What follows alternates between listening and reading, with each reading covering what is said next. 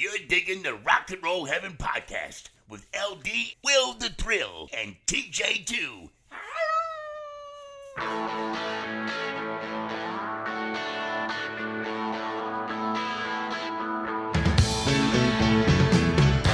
Hey guys, welcome to Rock and Roll Heaven, the podcast where we talk about the lives, careers, and deaths of famous musicians. I am your host, LD, along with me for the ride, as always, is Mr. Will the Thrill. Greetings and salutations, everyone. All right, and our storyteller for this series... I heard nothing. I'm having a smoothie right now. It's Sunday. I got him a smoothie. I do have a smoothie. It's called Java the Nut. Pretty funny for a lot of reasons. Yeah. Y'all are taking that living in Georgia thing real seriously, aren't you? No, Trav, it's Sunday, man. It's Jesus' day. And he would want me to have a smoothie, so that's what I'm doing. Now I'm going to introduce the third person in this podcast, and that is my brother, TJ2, the Deuce. Ooh, see, someone taking Sunday very seriously. What are you drinking? I am having an Allagash white wheat ale. Ooh, Allagash. Good stuff. Mm-hmm. Well, tasty. If anybody cares, I am also having a smoothie, and it's called Last Mango in Paradise. It's a theme. Best 230 calories I've ever had. Mm-hmm. All right, so luckily, I don't think we have anyone to talk about. Yeah, thankfully. I don't believe we do. But yeah, the way we started off this year, I thought this was just going to be a blood. Yeah, bath, but it's eased up some. We've had some terrible. Every loss is terrible, obviously, but the pace we started off in January, I was like, God, this is like 2016 revisited. 2016 and 2010 are just the worst. Mm-hmm. Just those 2 years were just. I mean, 2001 was terrible, but for like one specific reason. Sure. And 2016 spread it out. Yeah, exactly. And then 2020 was like, here, hold my pandemic. Mm-hmm. So I think that the fact that we have gone a week, we're actually recording this early, so that could change. But if you head over to Rock and Roll Heaven Pod on Facebook, our admin Thea is just nailing this job. Oh, yeah. No, I'm sorry. Hey, guys, sorry. Probably should have consulted with you first. I had to let Thea go. You monster. Why? How dare you? We have to make sure we're associating with the right kind of people. And she posted that she hated Steely Dan. And so I just felt like that was someone we probably wouldn't want to associate with anymore. I did see that post. And I kid, of course. But No, Thea is legitimately the best thing that has ever happened to our Facebook page. Not liking Steely Dan, though. I don't. Really, you know what? Years. But you know what? She accepts me for who I am, a Dirty person work. that Old personally school. hates Phil Collins. No, it's fine. She White is gal. a gem, Good stuff. and we love her. Just like we love Penelope and Adriana. Yep, it's we Christine. We love you all, like all of our fans. Blue. Yep, Chris. Hi, Nick. See, this is up? what Nick. Yeah, what's up, Nick? Like this is what happens when no one dies. We just start yelling out people's names that follow us on Facebook and like email us. I will grant you, in a lot of ways, that Steely Dan is a bit of an acquired taste. In some instances, I can see some people going like, no, not. Did they do? Did they? No, they didn't. That was the Orleans. I'm thinking you're still the one. Why can't? Orleans, yeah. That was Orleans, correct? Yeah. I do mistake them for doing that song. What is it? Baker Street Blues? Is that Average White Band? Or is that? You mean just Baker Street? Baker Street, yeah. That is Jerry Rafferty. That's Jerry Rafferty. Well, which has got the best saxophone solo. It was formerly of Steelers Wheel. That was it, Steelers Wheel, not Steely Dan. Yeah. Yeah. Wow. So we're just gonna like name off band members and our friends that follow us on Facebook. We better be careful. We're naming Canned Heat, Darkened, Into the Fire. All right. You know what? I think this is a really great time for a sponsor break. So we're just going to take a really quick sponsor break. I'm going to try to trach these guys, and we'll be right back. Hello, Pantheon podcast listeners. Christian Swain here to tell you more about my experience with Raycon earbuds. Our family now has 3 pairs of Raycon earbuds around the house, and my wife just grabbed a pair of the Headphone Pros to replace some headphones from a company that was double the price. And yes, she loves them. Now, if you haven't pulled the trigger on a pair of Raycons, Or even if you have, but you're in the market for another pair because they're just that good, well, now is the time to check them out because they just launched their upgraded model of the best-selling everyday earbuds. With Raycon's upgraded everyday earbuds, now you also get active noise cancellation, ergonomic design, and multi-point connectivity that lets you pair with 2 devices at once. New quick charge function, 3 customizable sound styles, plus awareness mode. Available in a variety of vibrant new colors to complement any and all skin tones. I even have a pair of earbuds in a cool green color. I have tried just about every earbud known to humankind, and these Raycons are fantastic. Seriously, if you've been wanting to check out Raycons, there truly is no better time. You're going to ask yourself why you didn't check them out sooner, and Raycon offers a 30-day happiness guarantee. So what are you waiting for? Go to buyraycon.com/Pantheon today to get 20% off your Raycon order, plus free shipping. That's right, you'll get 20% off and free shipping at buyraycon.com/Pantheon. buyraycon.com/Pantheon.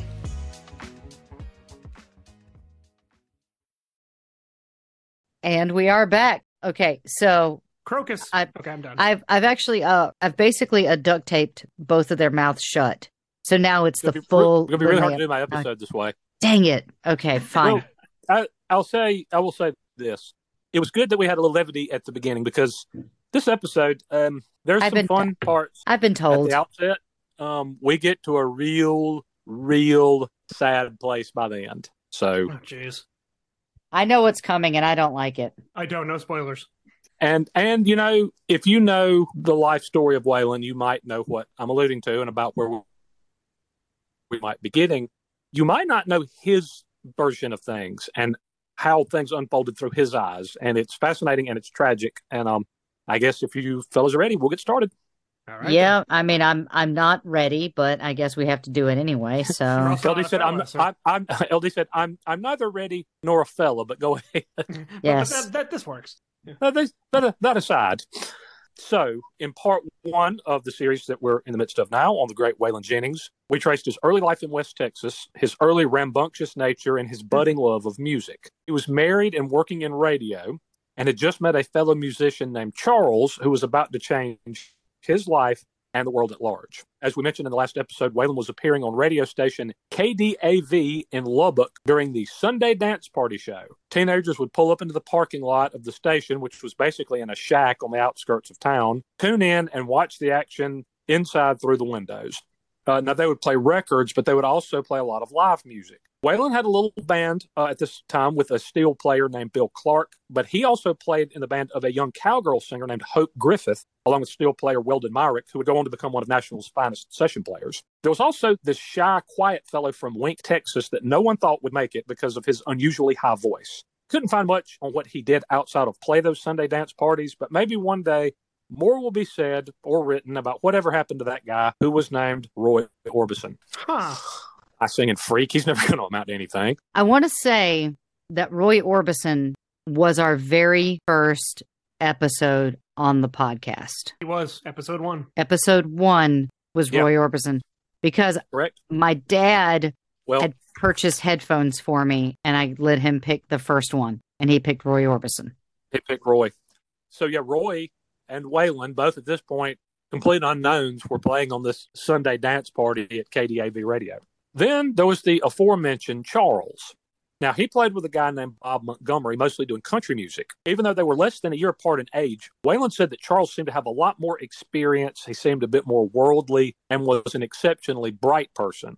Quote, he was a real happy person. That's always, through my life, as I look back, he was so happy, Waylon said on Ralph Emery's The Record in 1996. Things changed, though, when a new sensation named Elvis Presley blew through Texas in the early 1950s. He was billed as the king of hillbilly bop at the time, which is I oddly find amusing for some reason. That is a hillbilly good name. bop. Hillbilly bop. Waylon missed him. Hillbilly bop bop. It just I think that was a Poison B-side, wasn't it? Indeed, it was. Waylon missed his show the first time he came through, but he heard about it and learned that he had made the princely sum of $150 to play that concert. When he came through again less than a year later, though, his star was on the rise, and he was paid $4,000 to play in West Texas. And Waylon not only went to that show, he was invited backstage and he got to meet the soon-to-be king and his guitarist, Scotty Moore. Waylon said that Elvis was quite a ladies' man, that he just literally oozed charisma and energy, and said he was very, very friendly. Waylon actually liked the way that he'd handled himself, too, since coming up, Elvis had been called everything from white trash to horrible variations of the N-word. And Waylon heard that Elvis had actually kicked several dudes' asses on the way up the ladder, which, of course, Waylon liked very much. his good graces, yeah. The funny thing, you don't think of Elvis as being an ass kicker, but apparently he did some of that early on. I can see that, actually. I can actually really see that. I'm sorry. I mean, Elvis is young Elvis. There is some butter for your biscuits, girls. Young Elvis. Ooh, I think I'm going to have flash. It's like Pedro Pascal, but just like Pedro Pascal. What for? You can say whatever you want to about Elvis. Yeah. He was, lots of, and that's a very familiar sentiment among a lot of people. LD. A lot of ladies think that young Elvis was so good looking and the matinee idol looks, and he was a musician, and it's like, yeah, but he was also a trucker from Mississippi. So I think if you gave him lip, he would just kick your ass. I can see that. Yeah. Don't ever forget, he was a truck driver from Mississippi, first and foremost. So yummy. But anyway, Waylon, kind of heard about some of these stories about Waylon having to curb stomp a couple of dudes along the way, and he, of course, liked that very much. More than that, though, Waylon loved the music that Elvis was making. Quote, "I was crazy about Elvis," he wrote. "I loved that churning rhythm on the bottom. He didn't even have drums yet, but the rock and roll was unmistakable. It made an impression on everyone else, too, especially Waylon's friend Charles." Waylon said he always thought that Charles was a good performer, but only an okay singer of country songs. Once he added Larry Welburn on bass and sometimes Waylon's friend Sonny Curtis on the fiddle and started playing a rock country fusion that he called Western Bop, Charles really took off. This sounds funny, but this was kind of a big deal for him. He appeared with Elvis at the opening of a Pontiac dealership in Texas and then fronted for Elvis on a package tour that had the two of them opening for Furlan Husky. What? His big break, though, yeah, Elvis opening for Furlan Husky. Yeah, things that, I mean, let's just think about that one for a second. Didn't Jimi Hendrix open for the Monkees one time or something? Well, that's kind of like Madonna. That's like Madonna opening up for the Beastie Boys or David Bowie opening up for T-Rex. Like, it's just as a mime. As a mime. Yeah. Oh, as a mime. That's one of my favorite stories. Who thought that would be a good idea? Uncle Arthur. However, Charles's big break came when he was invited to open for Bill Haley and his Comets. At that show, he was discovered by a guy named Eddie Crandall of Decca Records, which was looking for its own version of Elvis Presley. So Charles, along with Curtis and a new rhythm section, went to Nashville and cut a few songs that didn't make much of a dent in the charts. Charles balked at the Nashville system and was frustrated over the lack of creative control that he had there. That, kids, is what we call foreshadowing, but we'll come back to that later. Waylon said at this point he was, quote, busier than a three-peckered goat, which would make one rather busy, having three-pecker. I am no longer thirsty. I struggle to figure out how to incorporate that into conversation. You don't. You leave it here. This is where it ends. I've nailed the Jell-O to the wall. We stop it here. It is now art. Okay. All right. It stops here. Waylon was still making appearances on the Sunday Dance Party, was working as a DJ at KLVT in Levelland, Texas, and playing shows and talent contests every time he had the opportunity. There was a station in Lubbock called KLLL, which was located at the top of the Great Plains Life Insurance Company building. Waylon was getting a lot of attention both for his on-air delivery and for his ability to craft station jingles and commercials out of popular country songs of the day. KLLL's new owners were to be A.G. Corbin and his sons Slim and Sky, some wealthy, long, tall Texans, all of whom stood about 6'5". They hired him away from KLVT and had decided to go with a country format. That would put them in direct competition with KDAV, which was America's first country music radio station. Now, Waylon said KDAV was a little looser and sloppier, like you'd hear a DJ say, now here's Hank Williams. And then there'd be a few seconds of silence and then crackle and pops of a poorly queued up record. At KLLL, as they called it, they talked right up until the lyrics kicked in, and they produced very slick commercials instead of doing live reads. They did live remotes from a grocery store fairly often, and Waylon set the phone lines aflame once upon a time during one of those by announcing, quote, "Come on down to George's Fruit and Vegetables. And remember, you can't beat George's meat." A three-peckered goat. Three-peckered goat. Oh my God. My takeaways from this episode are going to be phenomenal. Oh, there are levels to this story. Yes, there's a lot happening here. Another popular DJ, a guy named High Pockets. Yes, there are. Another popular DJ named High Pockets Duncan from KDAV joined the station as well. I love Now, that name. High Pockets. Yes, High Pockets Duncan. I don't know why. It just works. There was one on-air holdover from the previous owners who went by the on-air moniker Mr. Sunshine, but Waylon didn't like him very much. So Mr. Sunshine would play gospel records, and he seemed to frown on some of the shenanigans, and there were plenty of them, of Waylon, High Pockets, and Slim Corbin. But he also had a habit of trying to pick up old ladies to bang off the request. Wow. So, per Waylon, this guy would be playing like gospel music and sweet-talking shut-ins, trying to line up a visit later. There is so much thirst in this episode. This is like the thirstiest episode we've ever had. Sounds like a really bad division of the mafia. Meet High Pockets and Mr. Sunshine. Like the least intimidating associates you could ever run into. Yeah, but Mr. Sunshine never smiles. He just that's the irony of his name. Lord. I'm imagining like in the background you're hearing like, "On the wings of a snow white dove," and Mr. Sunshine's like, "What are you wearing, Granny?" Oh God. And then you have High Pockets. He's trying to tag shut-ins.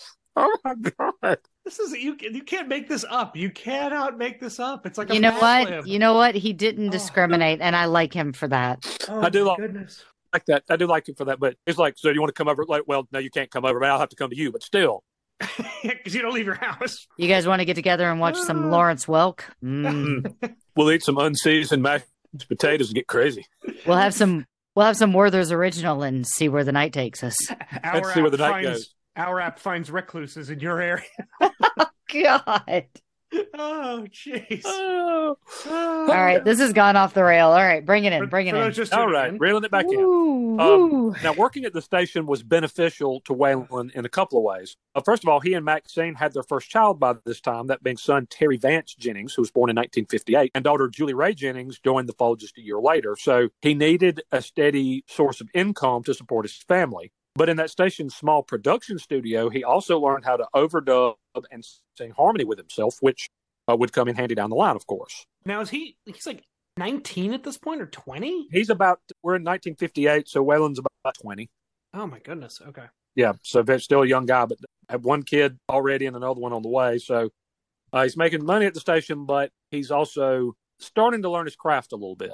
He's learning to overdub and to sing harmony with himself in this little recording studio at KLLL. He was also making some extra money and earning some valuable experience playing at a joint called the Cotton Club, which patrons often referred to as, quote, the Bloody Bucket. It was to play it within a song or two. They would throw beer bottles at the stage. Like the bar and Roadhouse, basically? Yeah, like the bar and Roadhouse. Now, there was chicken wire protecting the band from flying objects, but some still got through. And Waylon said he learned to play, duck, and not miss a beat all at the same time. Now, after a few months, Waylon's old buddy Charles came back to town, with he and his dad Lawrence stopping by the station to visit Waylon. Now, things had changed for the better for Charles after his miserable experience in Nashville. He had gone to Clovis, New Mexico, and recorded some demos at the studio of a guy named Norman Petty, drummer Jerry Allison, and bass player Joe B. Malden, and went in intent on doing his music his way. Those demos became songs that were hits and remain classics today.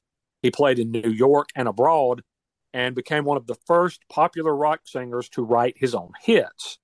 Now, some of you, ones who already know some of Waylon's life story, have probably already figured out the identity of Charles, but for those who have not, Charles did not go by his given first name, though he did keep his real last name on stage, though he used a different spelling of it. That friend of Waylon was born Charles Hardin Holly. He went by his nickname Buddy. Nice. Yeah. The actual spelling was Holley, but he went with Holley.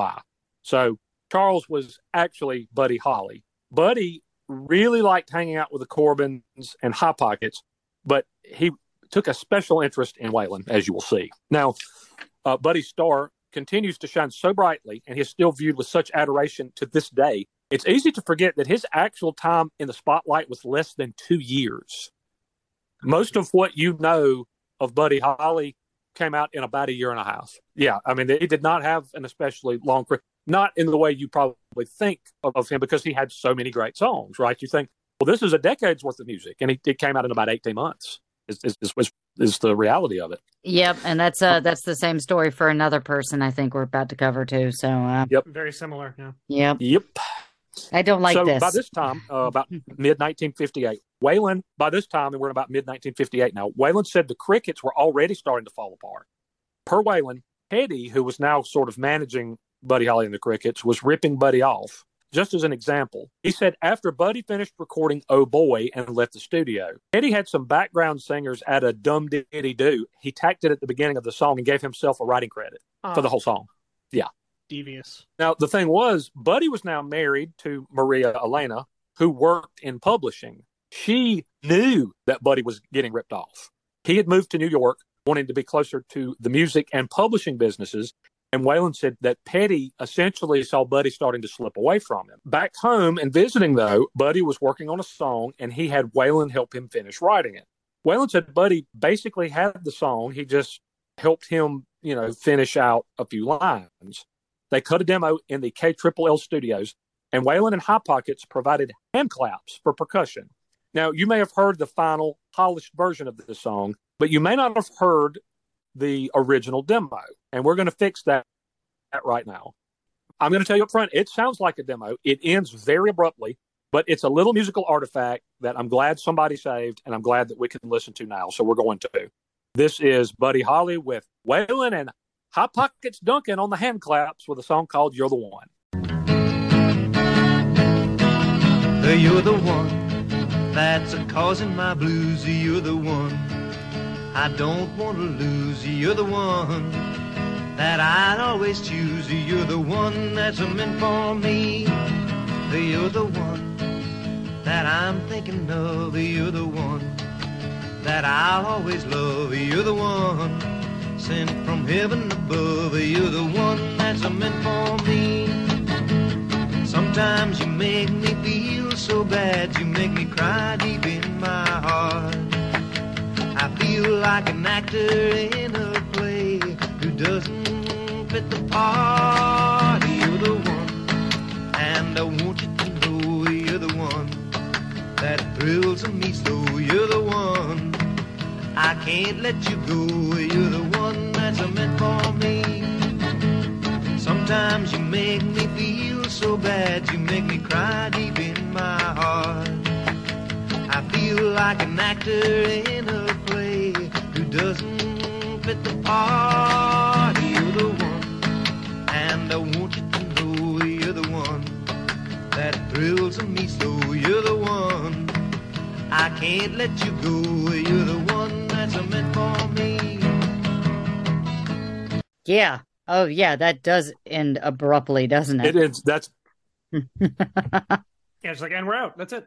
That's it. that's how you get. That's as cold an end as you'll get. Or it just stops. Very opposite of what the 1970s. Obviously, we just listened to a demo. Yeah, Right, clearly where a they demo. didn't know how to end. So, but what we just listened to was a 1.5-minute long demo recorded in a small production studio at a radio station with Waylon and Hot Pockets, clapping for percussion. Still, what did you guys think of it? I mean, it sounds more Buddy Holly than it does Waylon Jennings. Like, sure. That is for sure very much more Buddy Holly. Now, it reminds me of Peggy Sue. I will say that. But honestly, like, even in its simplicity, I really did appreciate it because you can see where this sound is headed. And I love it. Right. And that's a song that Waylon did help him write in terms of the lyrics anyway. He had the tune and the melody and all that stuff and a lot of the lyrics, but Waylon kind of helped him flesh that one out a little bit. So anyway, Buddy and Waylon were getting to be very close friends, and Buddy imparted a lot of knowledge on Waylon. He talked to him a lot about artistic vision and that he didn't need to let anybody tell him how to make music. Again, kids, this is called foreshadowing, but we'll come back to it later. He needed to get the sounds in his head onto records and out to the public. He told him that he didn't need to box himself in, though, as just being a country artist. As you'll see as the series progresses, Waylon had an excellent range as a singer, such that Buddy believed he could sing country or rock or pop or some mishmash of multiple genres if that's what he wanted to do. Quote, he taught me so much in such a short amount of time, Waylon said. I learned so damn much from him about rhythms, about not overstaying your welcome and not compromising. One of the things that Buddy wanted to do was start his own record label, and he wanted his first act to be Waylon Jennings. For his part, Waylon was flattered, but he had no idea what Buddy saw in him. He said at that point he had the star power of, quote, an old shoe and was still very green. Maybe Buddy saw him for the diamond in the rough that he was. Or maybe he knew how much music meant to Waylon. Or maybe he saw some of himself in Waylon, a young kid from the sun-baked Texas plains just trying to make his way. Waylon's first real recording session would be in Clovis, New Mexico. Buddy was having the great R&B sax player King Curtis fly down to play on some of his songs and arrange for him to play on a song with Waylon. George Atwood and Bo Clark would play bass and drums respectively because the Crickets refused to do it. At this point, they and Buddy were at complete odds on everything. Really? Huh. Yeah. Buddy would play guitar, and he wanted Waylon to record the song Jolie Blonde, which is sort of a standard of French Cajun music. Waylon thinks he got the idea after, was the song called Volare? Volare. An Italian song? That one. Whoa. Yeah, Volare. Yeah. Volare, okay. So just before this, Volare had been a number one hit on the Billboard charts, and that song was in Italian. So Buddy thought it might be fun to just do a song in French. The hang-up here is that they didn't know the lyrics to Jolie Blonde, so they listened to another version, and they tried to transcribe them, I guess, like phonetically as best they could, because neither of them spoke French. I'm going to just tell you up front, this sounds absolutely nothing like the Waylon that you're probably familiar with in terms of a gravelly baritone or rowdy country music and the outlaw, atmosphere that embodies itself into so many of his recordings. But this is his first real record, so we are going to listen to it. So this is Waylon Jennings, along with the great King Curtis and Buddy Holly, Bo Clark, and George Atwood, with their stab at Jolie Blonde.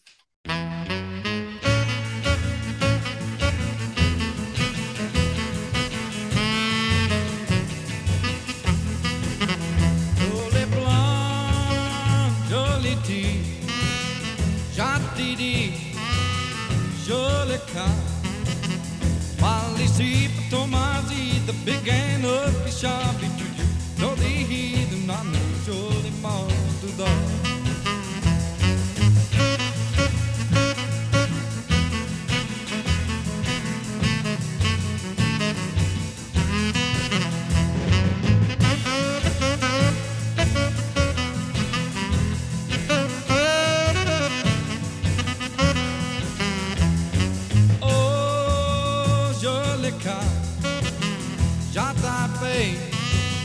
Bon papa, mali tem já te tem me monta me mata tem me tua me tem me mata boa.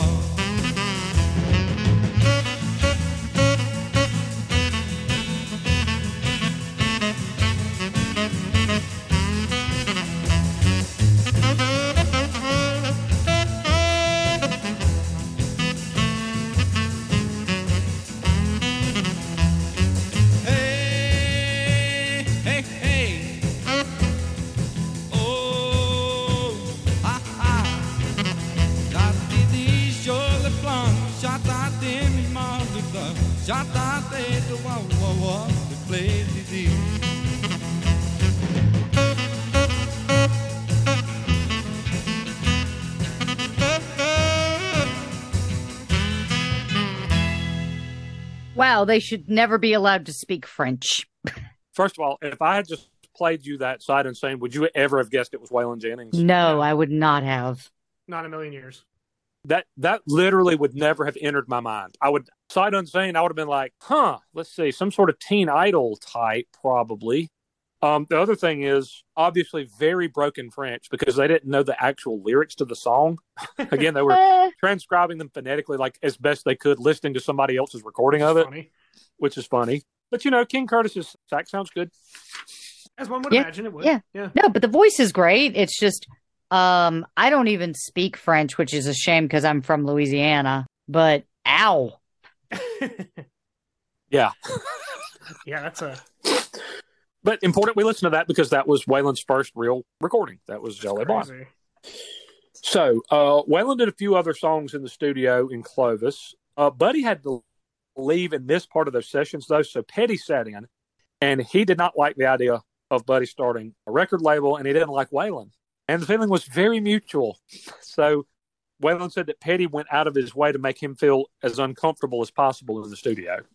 A few months later, Buddy made one of his stops by KLLL to visit Waylon, and he brought along a surprise. He tossed Waylon a bass guitar and said, quote, "You have 2 weeks to learn to play that thing." Buddy had signed on for a 3-week tour of the North and Midwest called the Winter Dance Party. Now, he and the Crickets were still at odds. So I know. Yep. This is about where I mentally check out. This is about. I was going to say this is where the very dark pieces start to fit together if you know the story. But we'll march forward. Buddy and the Crickets were at odds, and Buddy needed a band, so he recruited Waylon to play bass, and he recruited guitarist Tommy Alsop, and also drummer Carl Goose Bunch.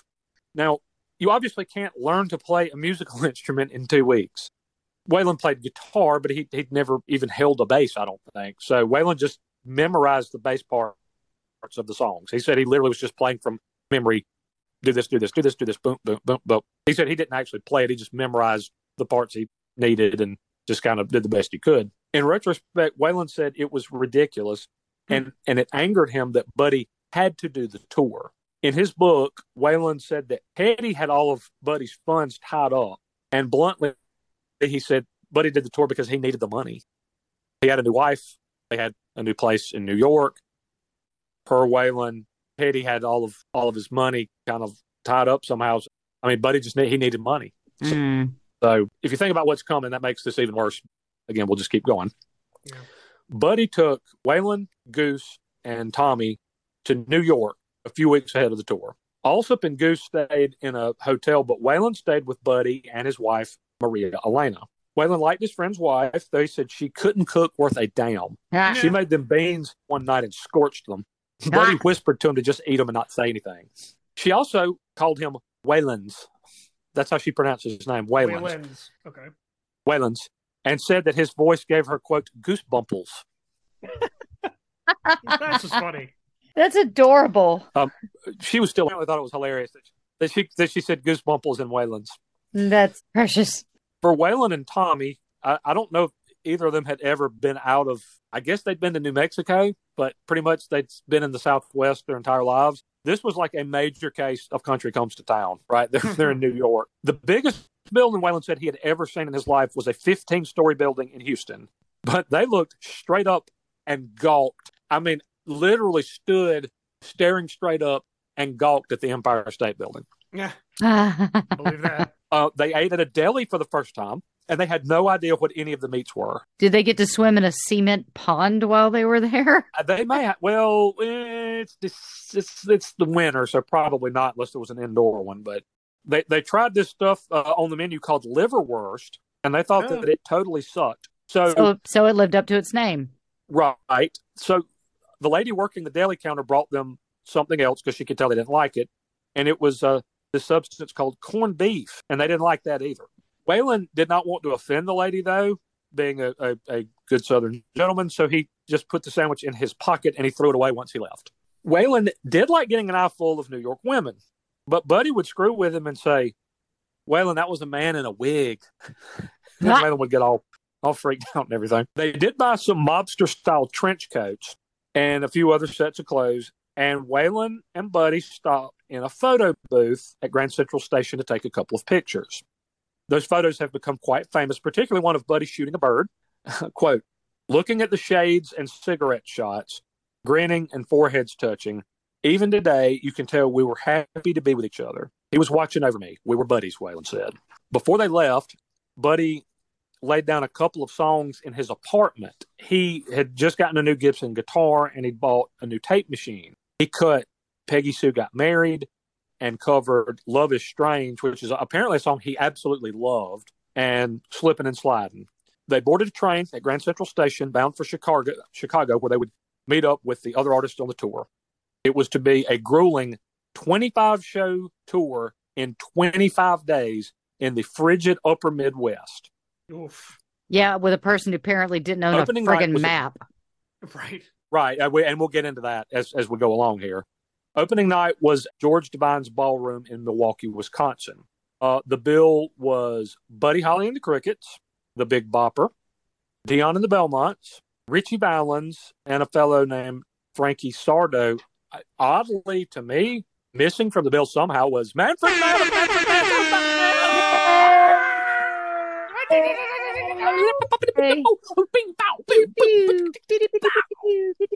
He's just going to keep going, isn't he? Probably. All right. Roll it, Tom McGinnis of Manfred Mann's Earth Band. Ladies and gentlemen, I am Tom McGinnis, and that was your federally mandated Manfred Mann reference of the podcast. I hope you are satisfied. Oh, I just love it so much. It's beautiful. Yeah. Beautiful. Yeah, that was a little palate cleanser before we get into the rough stuff here. Yeah, thank you for that. Yeah. Okay, TJ, we are going to take a short break for our sponsors. Hey folks, Stefan Shirazi and Renee Richardson here from the Metallica Report. And we are proud members of the Pantheon podcast family, where the best of music and podcasts unite. We've got something pretty cool for you.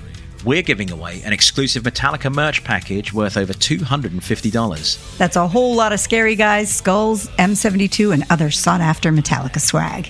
And we've made it easy for you to win. Follow and share the Metallica Report, and you're in the game.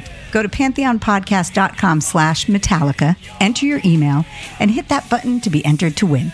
And just like that, you're eligible for our monthly exclusive Metallica merch package. And guess what, rockers? You can enter every month, so just do it. And while we love our global brothers and sisters, the lawyers won't let us ship outside the U.S. All right, we are back. Thanks, Will. We're going to get back now into the life and times of Waylon Jennings. Now, all of the artists on the bill were hot at the time, aside from Sardo, who was an Italian fella. Now, Waylon said he could not sing worth a damn. He would sing way off the beat, but he was rumored to have connections. Like he knows a guy who could get something. Yeah, he knows a guy. That's okay. it. They're in the sanitation business. Got it. Construction. Waylon remembered that Sardo's father came to one of the early shows on the tour with, quote, 2 big goons on either side of him. Still, Waylon said he was the funniest guy that he'd ever met, Sardo was. When the first bus froze up on the tour, and they apparently used as many as 5 during this tour, it apparently came after Sardo had done a little comedy bit he worked up about Joseph and Mary, in which he referred to Jesus as, quote, the little bastard. Ah. Huh. Waylon wondered if that maybe had something to do with the bus constantly freezing on. That's funny. Which, maybe it did. Yeah. Now, once the original tour bus froze up, and Goose, the drummer, actually suffered frostbite on his feet and had to be hospitalized because of that. Jeez. The artists were packed into an old school bus. It was cramped. It was bitter cold, about 40 below on the night the original bus froze up, and none of the artists were able to do their laundry. They simply didn't have time. GAC, the General Amusement Corporation, faced a great deal of criticism after the fact for the shoddy transportation and the scattershot nature of the dates. Waylon said that they smelled like a bunch of goats. I don't know if there were 3 pecker goats, standard issue 1 pecker kinds. He didn't elaborate. Not specified, huh? I could do additional research if y'all think that would be beneficial in some way to the series. No, you know what? I think we're good. I don't want you to be on a list. Okay. All right. Thank you. Now, that didn't prevent some of the normal rock and roll funny business from going on, though. Dion of Dion and the Belmonts apparently lost one of his contact lenses while he was entertaining a young lady on the bus. I wonder where it went. Don't know. Huh. Now, Waylon just drank all of it in, listening to the stories and marveling that he was living his dream. Not only was he playing with his friend and mentor, Buddy Holly, he and the rest of his band were backing up almost everybody else on the tour. He was playing in front of 1,000 or more people a night, and he was loving it. Now, Buddy was starting to have trouble, and actually had been having trouble with Petty. He got back on the bus after a shouting match over a payphone and was atypically mad and cursing. He was also missing Maria Elena. She was originally going to come on the tour, but she was pregnant with their first child, and she was suffering from terrible morning sickness, so he urged her to stay home. Waylon said that Buddy was very dedicated to his wife, but he also felt like he was probably getting a bit antsy by this time because they'd been apart for a bit. He thinks that Buddy perhaps thought about getting a little road strange, but he said that he did not do it. Good. Let's just be honest. It's a bunch of guys. You're on the bus with a bunch of dudes, and they're horny, right? He's away from his wife. He probably had some thoughts, but he didn't act on them. He also noted, perhaps related, but not necessarily, that in one town they rolled into, a sheriff just the day before their arrival had, quote, shut down all the whorehouses and gambling places. How strategic. And that they were perhaps not as in favor of that as you might imagine. One morning on the tour, Buddy woke Waylon up by shaking him. Quote, do you want to go to England? He told Waylon not to tell Tommy or Goose because they wouldn't be going. He told him his plan was to get the Crickets back together. Waylon would be their opening act, he said. We could have some fun, Buddy enthused. Buddy told him he would think about it. He said, I'd never been out of Texas, and now I'm in Chicago and New York and all these big cities. So it's probably something Waylon would have done because he trusted Buddy that much. If Buddy said, let's do it, he would have done it. Unfortunately, that would never happen. On February 3rd, 1959, the winter dance party rolled into the Surf Ballroom in Clear Lake, Iowa. By this point, Buddy was tired of freezing on an uncomfortable bus.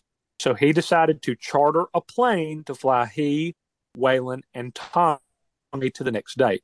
Goose, as far as I know, was probably still in the hospital because of the frostbite, and Richie Valens was actually sitting in on the drums for them. Yeah. On most of their shows. Oh, wow. Yeah. The next date after Clear Lake, Iowa, was to be Moorhead, Minnesota the next night, and the nearest airport was in Fargo, North Dakota, right across the river from Moorhead. So the three would fly out of the Mason City Municipal Airport after the show on a plane provided by the Dwyer Flying Service. That would allow them to get to town early, get some sleep, and do their laundry. While Sardo warmed up the crowd, Buddy told Waylon and Tommy of his plans, and it was agreed that they would all take the plane. Book cover of Paul Clayton's Got to Travel On played some familiar songs like Peggy Sue, That'll Be the Day, It's So Easy, and Oh Boy. And they finished up with a rousing version of Chuck Berry's Brown-Eyed Handsome Man. Their plane took off at 12:55 a.m. from runway 17 with 21-year-old pilot Roger Peterson at the controls. Someone on the ground saw the taillights of their 1947 V-tail Beechcraft 35 Bonanza plane for most of what turned out to be a tragically short flight. By 1 a.m., Peterson failed to make expected radio contact. Many unsuccessful attempts were made to reach him. Dwyer Flying Service owner Hubert Jerry Dwyer, having heard nothing for hours, got on a plane and recreated the flight early the next morning, and within minutes, he spotted wreckage. Officials were summoned to the cornfield belonging to a fellow named Albert Jewell near the airport. The plane had hit the ground going approximately 170 miles per hour, having banked steeply to the right in a nose-down altitude. The right wing hit the ground first, sending the plane cartwheeling across the frozen field for 540 feet, almost the distance of 2 full football fields, before coming to rest on a fence next to the cornfield. 3 bodies were strewn about, and Peterson's was tangled in the wreckage. All aboard almost. An investigation later revealed that Peterson was not actually certified in instrument flight, which would have been required that night. Jesus. In fact, Dwyer itself was only certified to operate under visual flight rules. The plane was not equipped with a conventional artificial horizon, and Peterson had been provided with a, quote, seriously inadequate weather report, one that did not mention adverse flying conditions. Alsop's wallet and Waylon's clothes were located in the wreckage. As Don McLean would later sing, the bad news hit the doorstep and the airwaves the next morning, with headlines screaming initially that Buddy Holly and his band had been killed in a plane crash. The news got to Littlefield, Texas, and the Jennings household. Maxine was dealt the blow of having to accept the reality that she was now a widow with 2 children to raise. Waylon's mother, upon hearing the news, screamed a scream that can probably only be replicated by a mother that's lost a child. Jesus. She was so overcome with shock and grief, she literally collapsed on the floor. One of Waylon's brothers just bent over at the waist and bawled his eyes out. Within hours, though, they got a phone call, one that likely provided as big a shock as the news of Waylon's death. On the other end of the phone was Waylon. He had not gotten on the plane. In fact, his family learned of Holly's actual death and his supposed death before he did. Riding a bus all night and into the morning, no one on the bus had contact with the outside world. So let's back up just a little bit to the night before. I mentioned Sardo warming up the crowd, and I told you that Buddy came up to Waylon and Tommy and told them he booked a flight. Well, JP, the Big Bopper Richardson, overheard that discussion. Now, he lived up to his name, with Waylon figuring he weighed about 250 pounds, which was a very large man for the time we're talking about. He was especially uncomfortable in the cramped bus and had the flu. He asked Waylon, a fellow Texas DJ, if he'd mind giving up his seat on the plane so that he could get to the next stop early, rest, and maybe see a doctor. He told him that if he could, he would take Waylon's laundry with him and have it done and waiting for him when he arrived, which is why Waylon's clothes were found on the airplane near the crash site. Waylon was rail thin at this point, and he fit on the bus a lot better than the Bopper did. He also saw riding the bus as just living the life and had no idea that agreeing to the deal would actually save his own life. He told him it would be okay with him if it was okay with Buddy. Valens asked also for his seat, and the latter agreed to allow a coin toss to decide things. Valens called heads, and it was heads, so he got the seat. He supposedly commented upon that result that was the first time he'd ever won anything. Jesus. Now, contrary to the portrayal that you'll see in a lot of movies, all this did not transpire in the airport minutes before takeoff, but at the show that night several hours before takeoff. When the tour bus pulled into a hotel in Moorhead that morning, the tour manager went inside. Then he came back out. Waylon, come here. I've got to talk to you, he said. Waylon didn't know what was about to be. Tommy, you go. Tommy got off the bus and talked to the tour manager. He came back onto the bus and announced, boys, the guys didn't make it. Their plane crashed. Waylon was numb and heartbroken. Buddy was his close friend, but he was also the first person who had ever believed in him. He had taken Waylon in the studio, on the road, and under his wing. He was a mentor who had truly invested in him, and now he was gone. But there was something else, that being the last words that he spoke to Buddy. When Buddy heard Waylon and Tommy weren't flying, he razzed them a little and asked if they'd chickened out. Waylon said he had not, but that he felt bad for the Big Bopper because he had the flu, and he gave him his seat. Well, I hope your damn bus freezes up again, Buddy cracked. Yeah, well, I hope your old plane crashes, Waylon said. Mm-hmm. They'd been joking. All were laughing while they ate some hot dogs. But now Waylon was haunted by his words. Quote, I thought it was my fault. For years, I believed that I caused it. Unfortunately, there was no reassuring phone call to the relatives of the actual victims of the crash. Buddy's now widow, Maria Elena, was so shocked, so distraught, and so anguished over the shocking sudden loss of her husband that she suffered a miscarriage. She blamed herself, as Waylon did, and said that if she'd gone on the tour as planned, Buddy would never have gotten on the airplane. And she was so heartbroken, to this day, she has never been to Buddy's gravesite and did not attend the funeral. Oh, God. Partly because of this situation, authorities began withholding the names of accident victims until families were notified. Buddy wasn't the only expectant father on that ill-fated flight, unfortunately. The Big Bopper and his wife were expecting their second child and their first son. He was born 2 months after the plane crash. He looked like his dad. He sang like his dad. He was named J.P. Richardson like his dad, but he'd never meet his dad. 17, and Buddy, the budding pioneer and genius, was 22. Understandably, no one wanted to continue, especially Waylon and Tommy. Irving Feld from GAC called, and he begged them to play on, saying that he'd pay to fly them first class back to Lubbock for Buddy's funeral if they would just play up until the day before his funeral. The promoters in Moorhead thanked them for playing on, saying that they'd have gone under had the show not been played.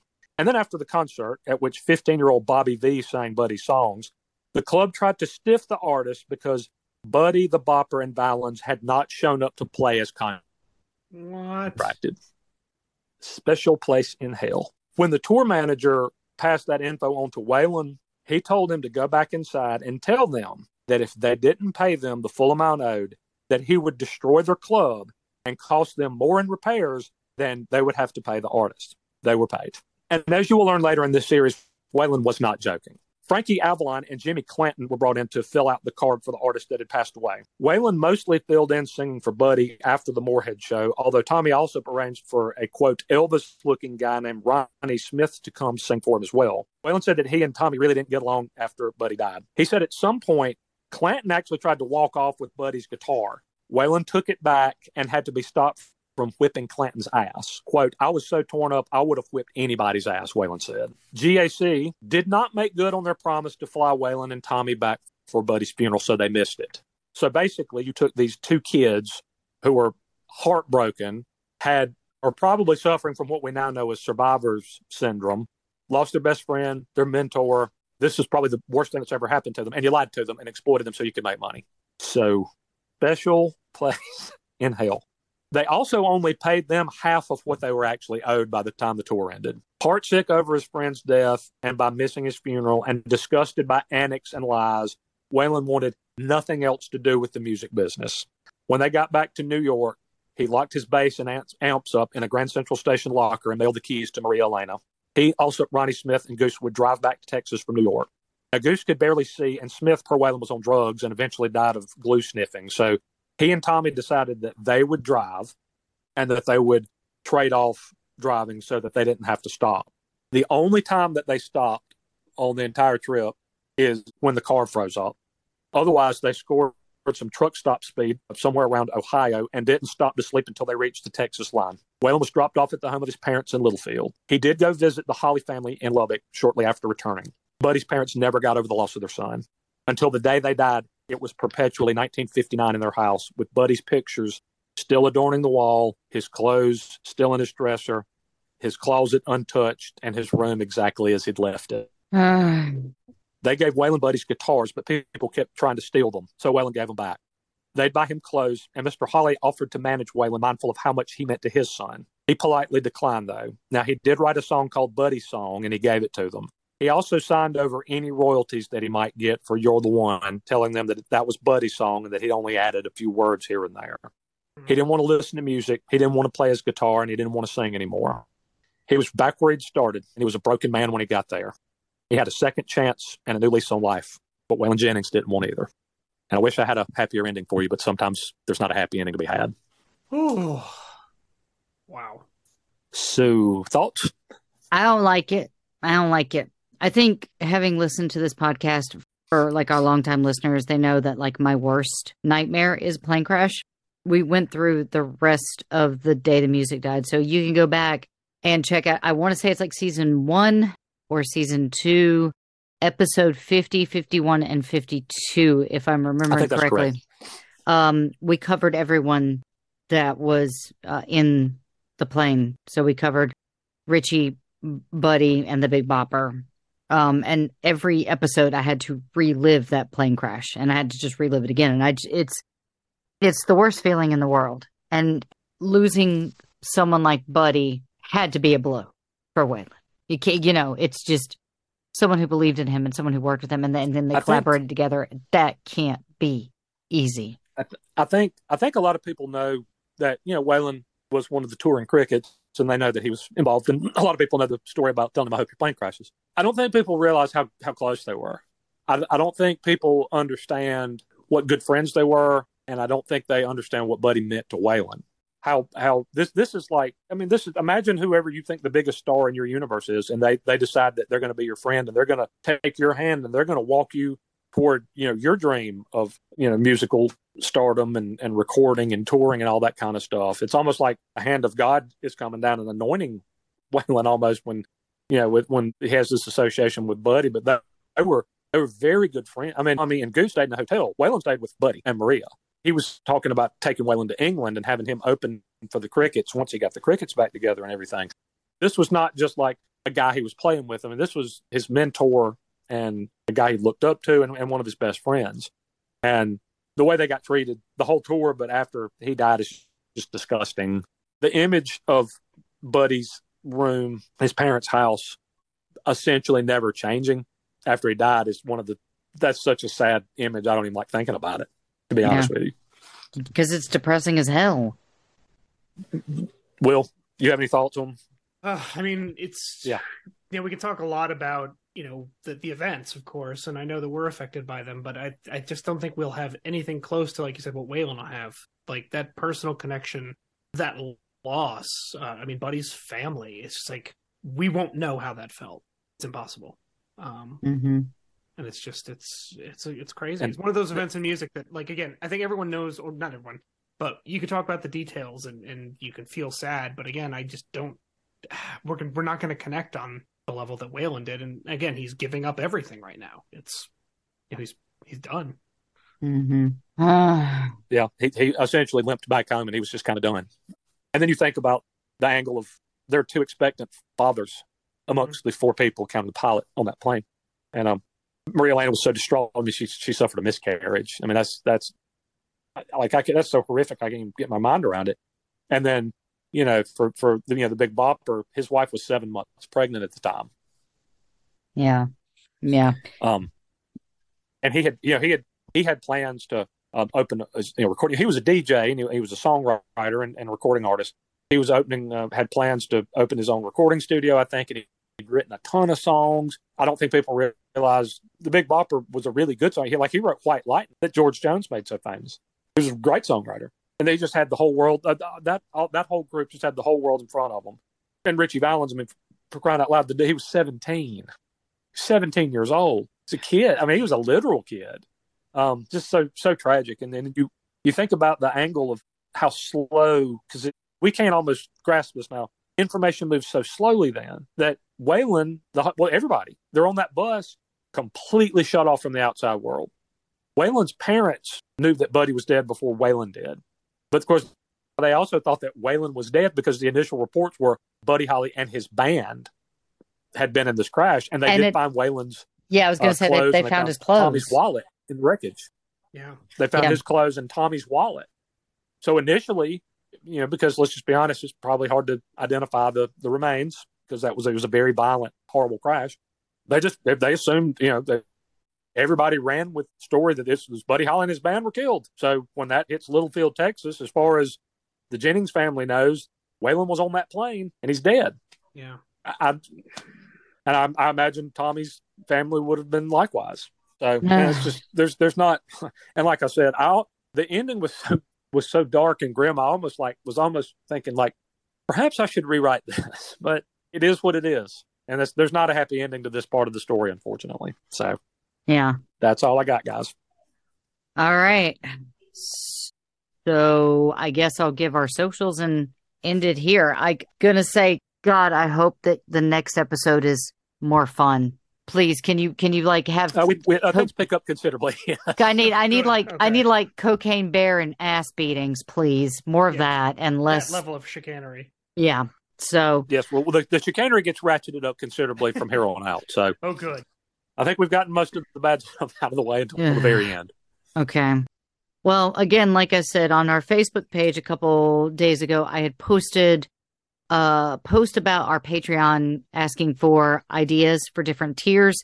I don't know if anybody saw that or not because we haven't gotten any kind of feedback. So please, guys, go over there, throw your ideas in the chat. Let me know because we'd love to get the Patreon to be something like that people want to go to and like hang out at and be a fun place and stuff. So do that for Aunt Lindley.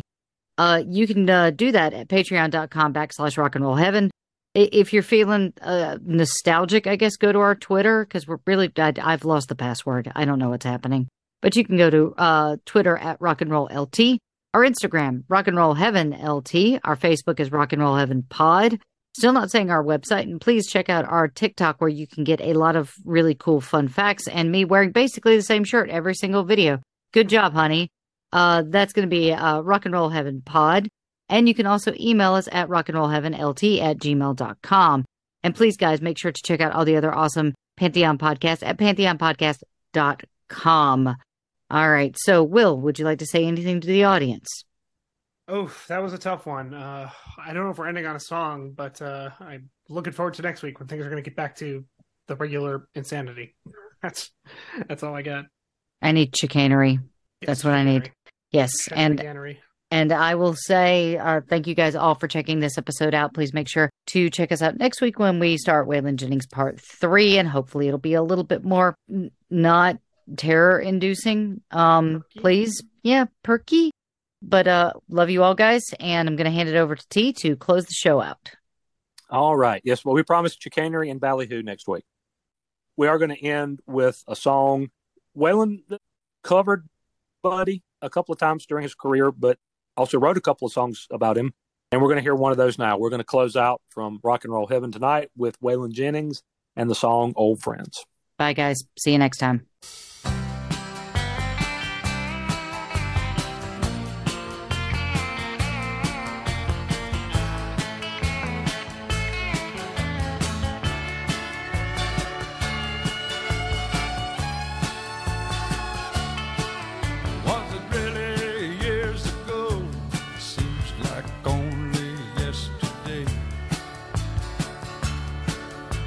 The last time that I saw you laugh at me and fly away, I remember all of the good times and the songs we used to sing. Old friend, we sure have missed you, but you ain't missed a thing.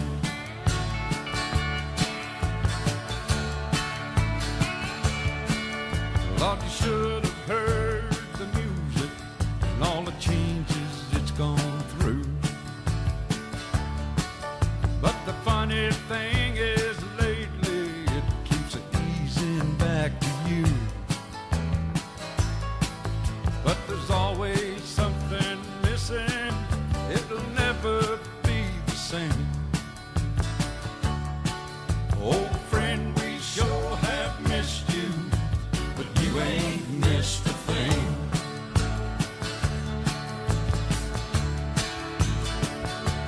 They've been writing books about you, and the stories that they tell make you look like some kind of angel, and we both know you mean as hell. Well, I've had my share of hard times, but I've lived through the strain. Old friend, I sure have missed you, but you ain't missed a thing.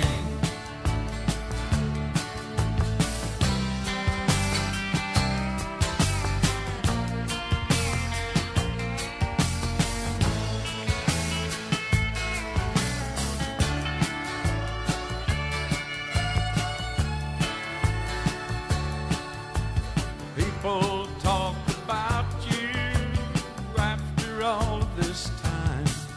You were many things to many people. You were a friend of mine. I've been thinking about how long you've been gone, the things you've never seen. Well, old friend, I sure have missed you, but you ain't missed a thing. Oh, buddy, we've sure missed you, but you ain't missed a thing.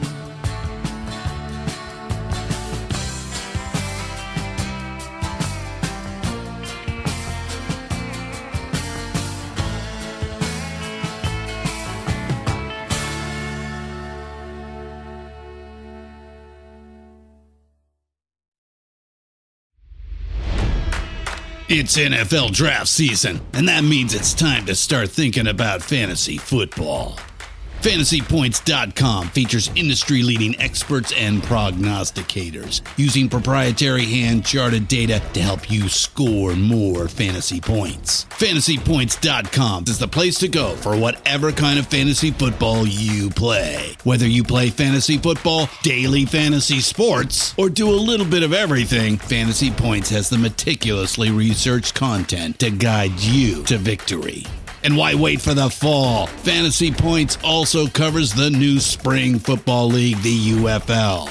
Join the guru, John Hansen, Scott Barrett, Joe Dolan, and other massive names in the fantasy football universe with an exclusive offer. Use code Pantheon for 15% off any Fantasy Points package, including the all-in package, with access to every article, tool, and data nugget that Fantasy Points has to offer. That's FantasyPoints.com and code Pantheon for 15% off at Fantasy Points. FantasyPoints.com, code Pantheon. Score more fantasy points.